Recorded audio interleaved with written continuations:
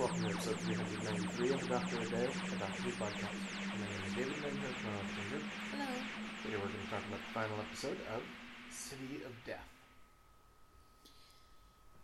Yes, we see the progression of accelerated life to death for Kerensky again, and then Duggan says, "You're mad, you're inhuman," to which the Count replies that, "I take that as a compliment, thank you." Romana tries to bluff that, you figured out I'm from another planet, why should I care? He says, "Well, we'll just kill Duggan here." And she says, "No, don't." So he knows that she does care and she was just bluffing. So he says, "We'll keep Duggan as insurance," and they have him locked in a room, and it has her getting to work. And she says, yes, she'll help.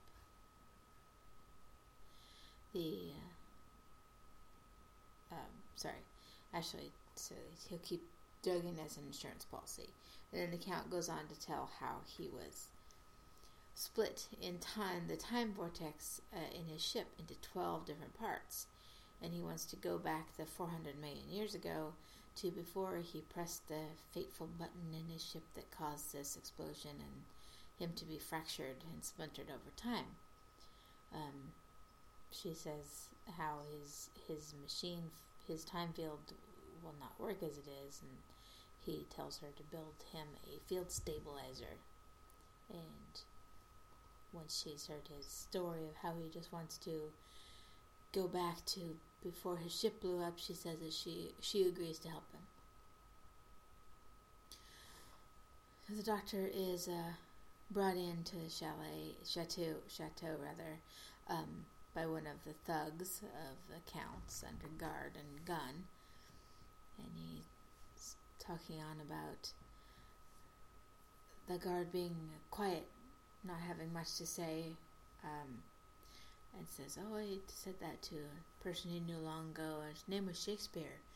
Do you like Shakespeare, Countess?" And sees that she's come in the room, and she comes over from the bookshelf, and she brings a folio of papers, presents it to the Doctor, and it's a draft of Hamlet.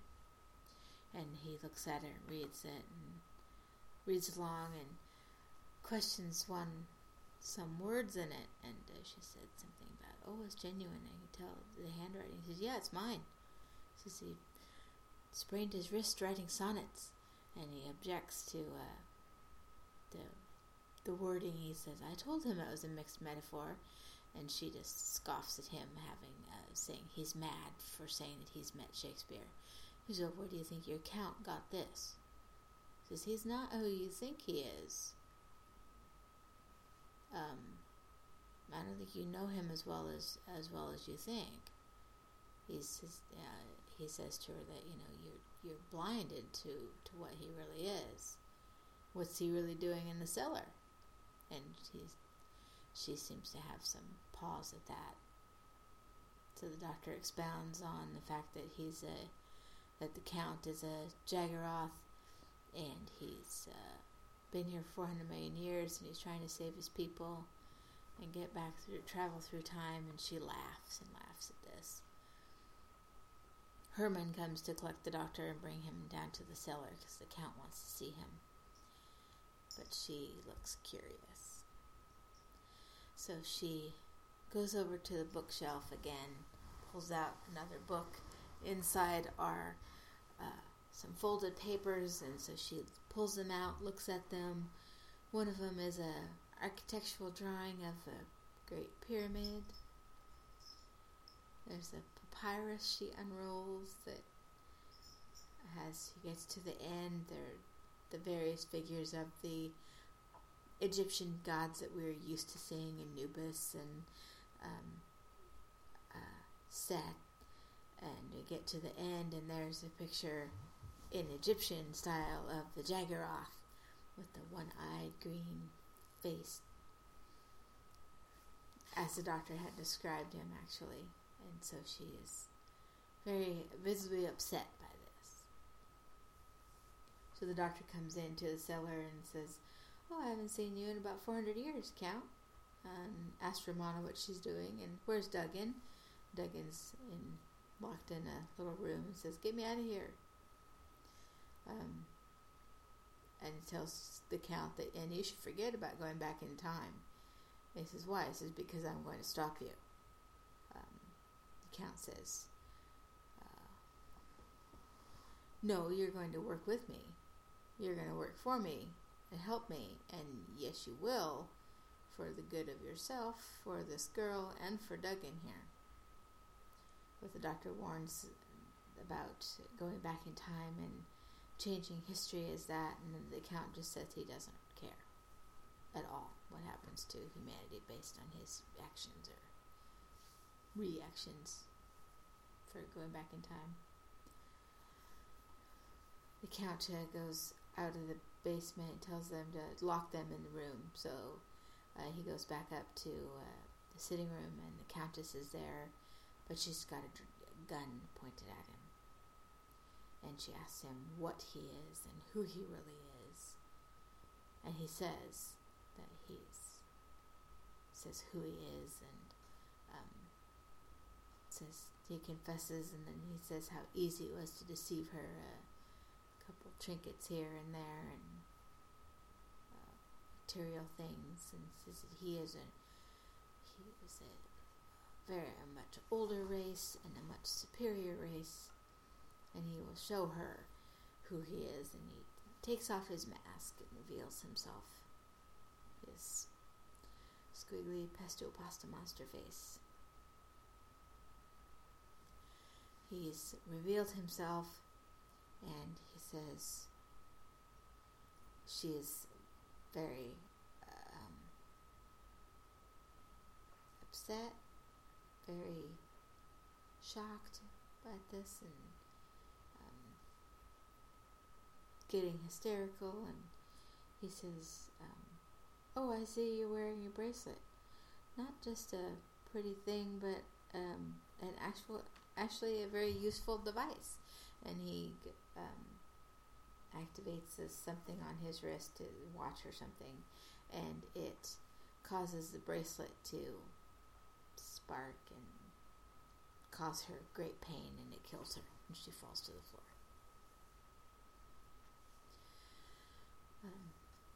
As they're trapped in their little room, the doctor and Romana are talking, and she realizes now that he is Jaggeroth, and she would never helped him had she known the full story. And the doctor says, "But now you have." And he explains how the cracks in time that they felt when they first arrived was the Count and Kerensky attempting to use their time field. And then they talk about the fact that Romana's built the stabilizer for only 2 minutes worth of time, so that he should just have enough time to get back to his ship and stop himself from pressing the button. So there's some restrictions built in, and maybe they can restrict that even further. But only they get out of this room. Maybe we ask Duggan.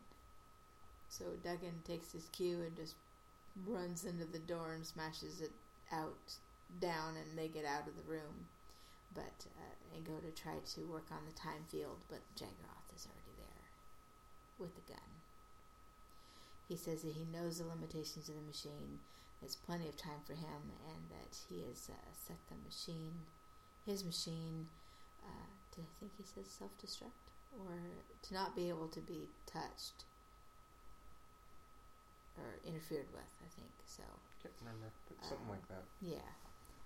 So the doctor and Romana and Duggan have to head off after him. So they all run out to the chateau and across Paris, finally to get to the TARDIS. As they get to the gallery where the TARDIS is, we see two very snooty art buffs talking about a piece of artwork, and we notice that they're analyzing to each other the TARDIS in various appreciation and lofty terms that I'm not even sure I heard in my art history classes. And then the Doctor, Romana, and Duggan come in, enter the TARDIS, and dematerialize. And then they just continue on. It's like stunning. Absolutely stunning. As the TARDIS just dematerializes. And so they get 400 million years back in time. The Doctor spies the Jagroth ship, and so they walk closer to it. And then he marvels over the fact that this is the future of humanity, and he scoops something up in his hand, and it's got primordial sludge, slime, saying that this will become the humanity is just waiting for a dose of radiation, and says, puts the slime in Duggan's hand, and then says, and the radiation will be this blowing up of a Jagroth ship. So this is why, we have to stop him, or the humans will cease to exist. Just then, of course, as the Scaroth has arrived from his travel in the time field, and he tries to get past them to walk to a ship to stop himself from destroying himself and splintering himself. So the Doctor tries to prevent him. Says that you see that you can't change this history. The death of your race will be the birth of another, a new one, and still he doesn't care. So he says, as they're arguing, Duggan steps up and just clocks him and knocks the Count, the Scaroth, into the primordial sludge, and then he disappears because his time is up, and he's going back through his time field back to the chateau. So they go back to the TARDIS and take off too, so they can catch up with him as the ship explodes again, as it's supposed to. So the Count returns back to his cellar of his chateau, and rather Scaroth, because he's not wearing his Count mask anymore. Scaroth returns. Herman has been putting something in the cellar, sees this terrible figure of the pesto pasta monster, and doesn't know what it is. He's never seen the Count in this form, and he picks up a box of something and throws it at him, even though says, Herman, no, and the box breaks the field, and does he disappear or just die? Anyway, he kills Scaroth. Is gone. Scaroth's gone anyway. Gone. So the next scene we have is at the Eiffel Tower. Dr. Romana and Duggan are up on the observation deck, and they're talking about the Mona Lisa in the Louvre, and says, how can we, you leave it at the Mona Lisa in the Louvre is a fake. This got felt tip pen that says fake on it. If they x-ray it, they'll see it. And he says, well, it was still painted by Leonardo. So they discuss this for a bit, and then Duggan asks, where they're from, really.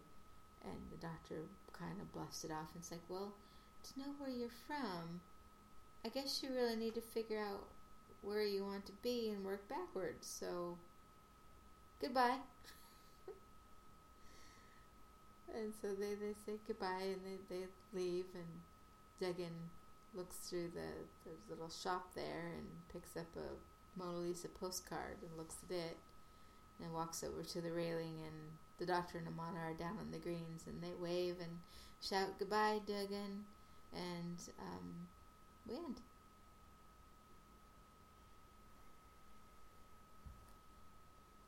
So, I said 16.1 million viewers, which is a Doctor Who record. Yeah, it's the most viewers for any single episode ever. Even the new series hasn't come close. Wow.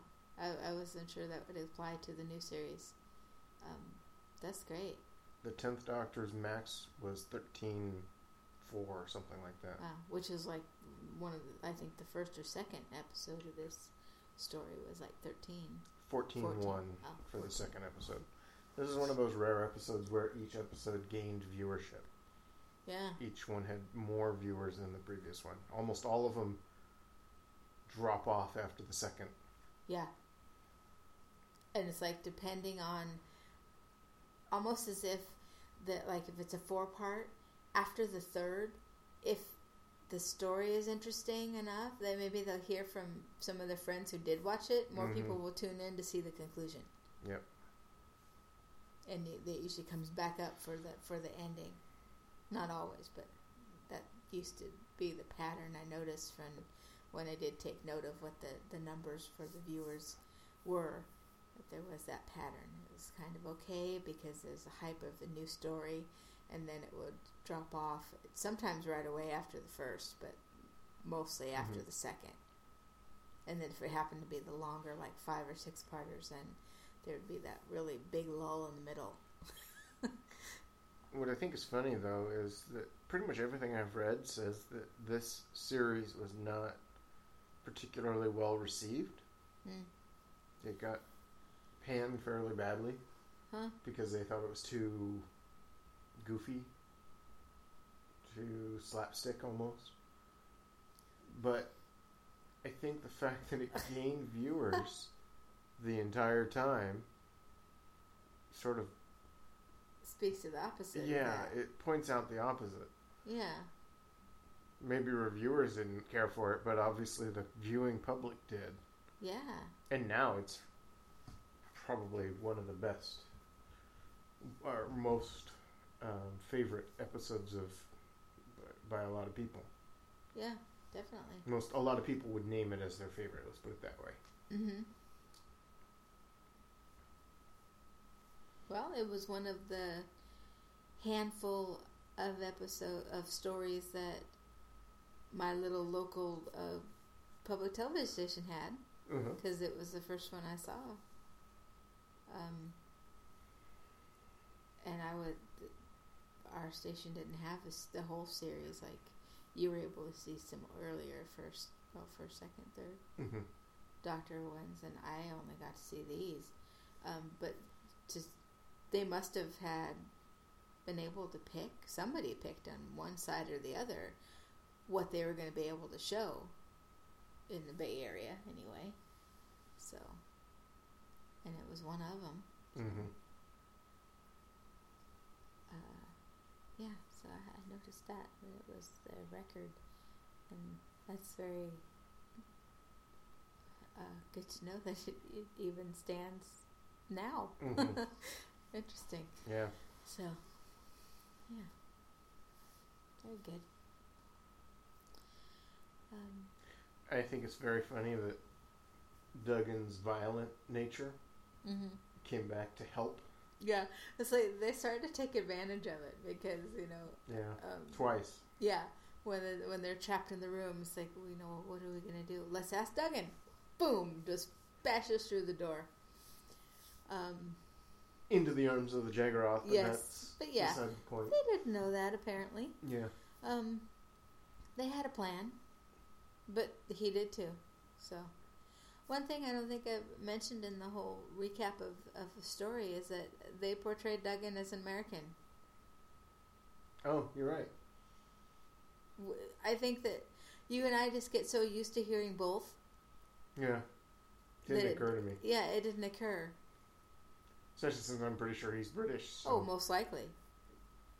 You'd think his bad American accent would have stood out, but it didn't. It wasn't that bad. It wasn't that bad. It was a little bit. Once I started thinking about, he's supposed to be American. Yeah. There's a little extra emphasis that maybe an American actor would not have. But it wasn't not like many other ones. One comes to mind, and we'll figure out in a second why, is in Fawlty Towers, the American. You can definitely tell the way that Bruce Boa. Yeah, the way he overdoes. That one is a little over the top, that direction. And then speaking of Fawlty Towers, do you want to talk about our art critics, our art buffs? Yeah. That's such an odd little cameo. Yeah. But the two art critics, art patrons. Yes, that's good. They're played by John Cleese and Emily. Is it Emily? I think so. Eleanor Braun. I've seen her and stuff, but I didn't get the name. Sorry. Yeah, she's part of Footlights Cambridge, I think. Cambridge Footlights. Yeah. And John Cleese obviously is a former Python, Monty Python, and working on Faulty Towers at the time. Yeah. Probably the first series, if I remember correctly. Yeah, I don't know. I think the second series was in the early 80s. Yeah. And this isn't quite there yet. He certainly looks young enough. Young enough, probably yes. Shortly after Python. And what's interesting is they only took the job on the agreement that there would be no publicity over the fact that they were going to be in the episode. So it was a secret. Uh-huh. Which is good. Oh, yeah, it's fine. I think that's cool. Part of me thinks it's a little gratuitous and a little... It breaks that suspension of disbelief a little bit. But yeah. I get it. Don't get me wrong, I kind of get it, but still. Yeah, I guess. Does that mean they liked the show and wanted to be on it? Yeah, I know. You know? By the way, Bruce Boa was Canadian. Oh, was he? Oh. Yes. I looked it up because I didn't think he was British.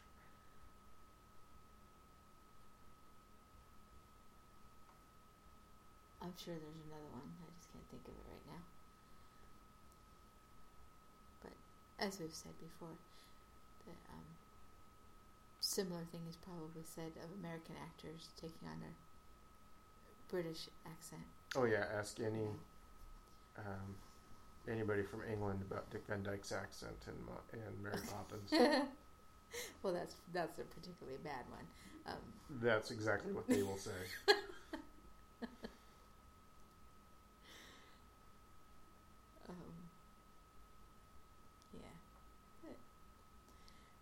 And then of course, as we get to the end, so we're starting to talk about Doug in there being an American. That he is the most famous punch in history, because he 400 million years ago punched out an alien and saved the human race. So yeah, so using a. Do you think, I don't know that the doctor was expecting to do that? No, I don't think so at all. Probably not surprised. No, I don't think he was. Yeah, he wasn't expecting it at all. Setting him up for it. It was just he was trying to stop him, and Duggan took it in his own hands to do it himself, the way that he knows. Mm-hmm. I guess. So.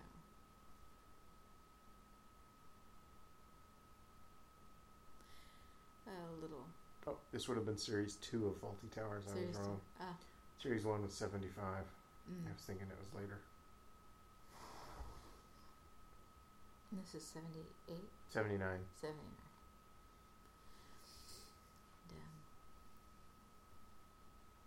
And, a couple little fun things about the doctor.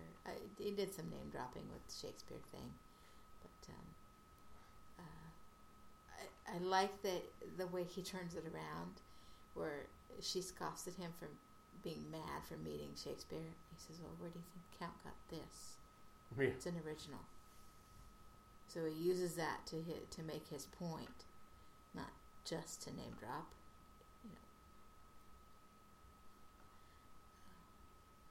But to bring his point home, and he really gets to her because she immediately is curious when he mentions the cellar. And so she has to go and take a look at some other papers that maybe she knows is there, maybe she's not supposed to look at or something. I was not real impressed with the papyrus. No, and to and be the honest, drawing. I'm curious how she knew it was there, yet didn't know what was on it. Yeah. Because obviously she didn't know, because she didn't know what he was until Right. she saw it. Right. So she didn't know what was on it, but she knew it was there and went right to, well, mostly right to it. She had to find the book with the hidden thing in it. Unless she'd seen it and not known what the Jagroth was. Maybe he told her it was an Egyptian god, and she, being the more materialistic, high society kind of woman that she seems to be, didn't know anything about Egyptian history or gods to know that it was wrong. Yeah. And then when the doctor described the being, maybe that's what it was, why she went right to it. He described her account as being a Jagroth with one big green eye and green squiggly skin, and then she said, oh, wait, I've seen that before. And maybe that's why she went to it. Yeah, maybe. And then it's like, oh my God, that's him. He lied to me. Or who is he really? And then that's why she gets the gun out, maybe. But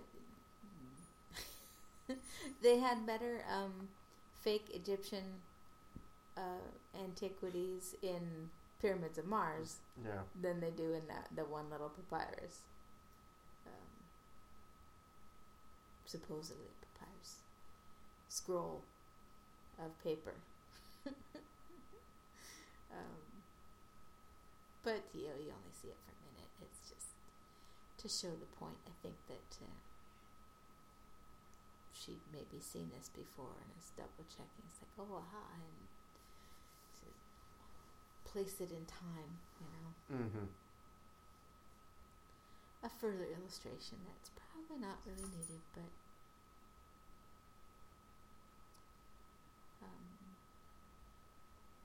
one thing that did look kind of nice that I think they were trying to do differently was when they're in the primordial 400 million years ago, they have a rocky ground with puddles of primordial soup, and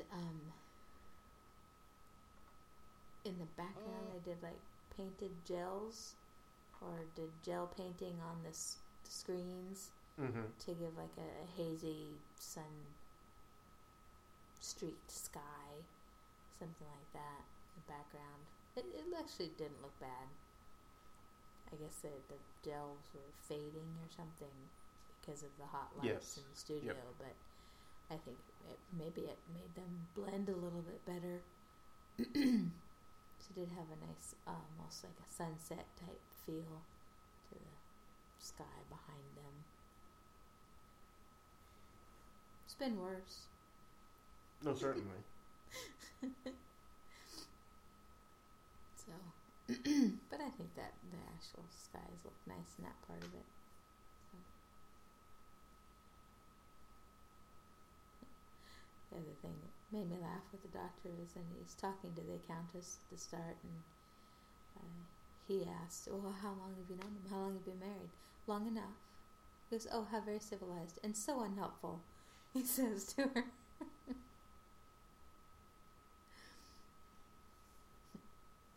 And then when he comes in to address the count, and when he's taken down to the cellar, and he says, Romana, what are you doing? Where's Duggan? And you should forget about going back in time, because I'm going to stop you. All in one breath. Yeah. Addresses everybody, all the important people. What are you doing? Where is he? And stop thinking about going back in time.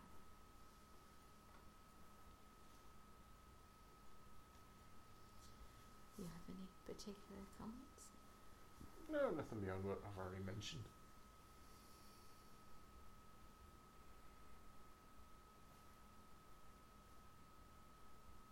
So what do you think about how we end?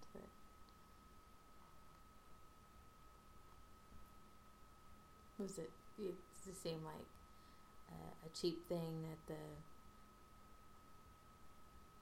Duggan knocks out the count and sends him back, or no, I think it was an easy out, or I think that's think it was the effective? reason they were building up Duggan as a violent person. so that it finally ultimately pays off in the best way possible. And for once, it wasn't the doctor solving everything. Yeah, that's where I was going to go. Was that I think it was, it was built up over the 4 episodes, but not overly so. Yeah. Yeah. It certainly wasn't a big surprise that Duggan punches him. Because Duggan's going to punch him. It happens and you go along with it because you've been shown his reaction to things so many times, but not that you were going to know that he was going to do it. He just wasn't necessarily surprised when he did it. Just, oh, hey, that works out. But yes, it's the fact that it's somebody else who saves the day, who's along with the doctor, but, who does that and takes care of it. And then there's Herman, the muscle for the Count, who the Count's own fault that he's kept himself a secret for so long. Mm-hmm. Herman doesn't know who he is, and he thinks he's some invader. Throws something into the field and gets rid of the Count and Scarrow. So, and presumably all of them together in the time streams because they're interconnected, I would imagine. But we don't know that. Yeah, we don't know. That's not... it's not shown really in the episode. No. And it's probably fine that it doesn't need to be. Yeah, it doesn't really matter. I think the important part is that Herman takes care of his boss, essentially, and saves Paris from him,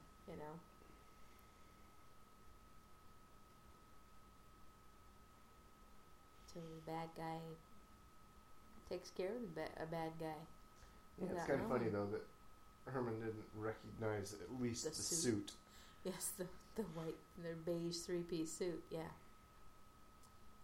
But, yeah. He was a thug. Yeah, that's the only thing I thought was maybe a little overly convenient. Yeah, he's like the guard back from the 16th century Italy. He's paid to fight.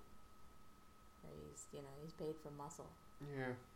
And he's also working for a violent individual that you don't ask questions about. Borgia's Scarlione. Mm-hmm. But a very good story overall. Mm-hmm. It really is. It holds up really well. Obviously, since it gained more viewers every segment. So.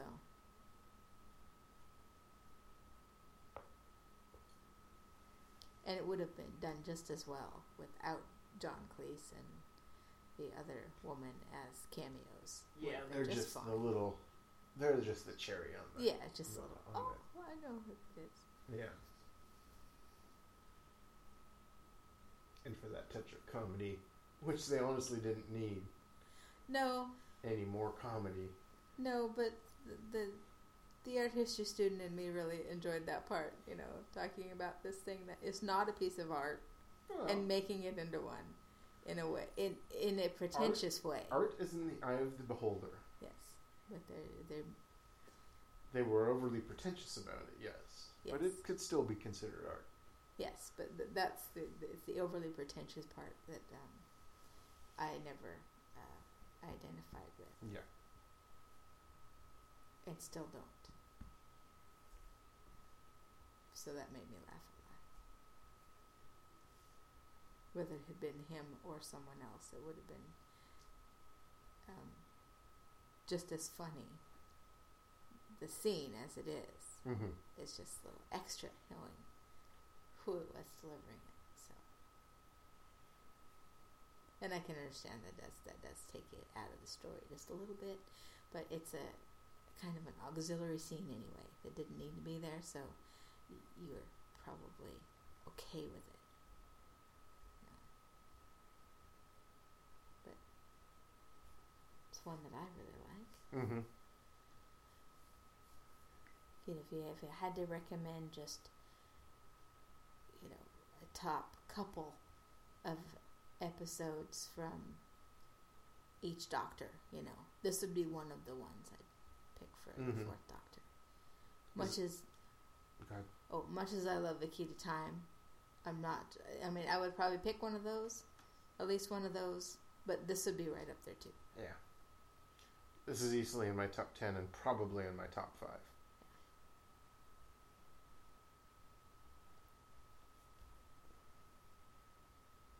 All right. All right. Anything else? No, I don't have very much of a... There's no cliffhanger. There's just an ending where they walk across the greens of the Eiffel Tower and leave. After having made it to the ground level in almost no time. Yeah. Maybe they flew, like Romana had said before. Yeah. I suspect they must have done.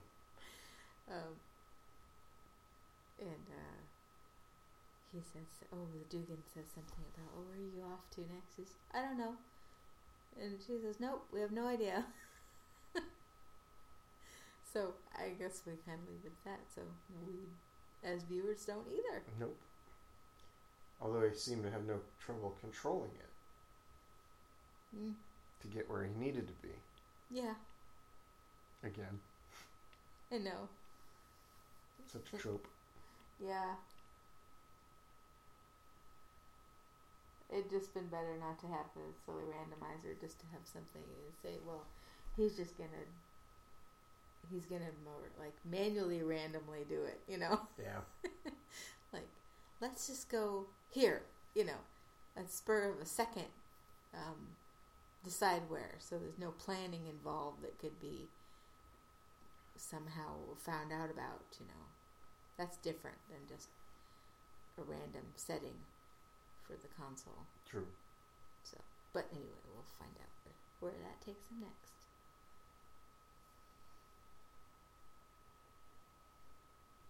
Okay. Is that it? Yep. All right. Tomorrow we start a new story, The Creature from the Pit. That sounds scary. Yeah, we'll see. Yeah. So anyway, that's the story we will start tomorrow. So I hope you join us then, and thank you for listening.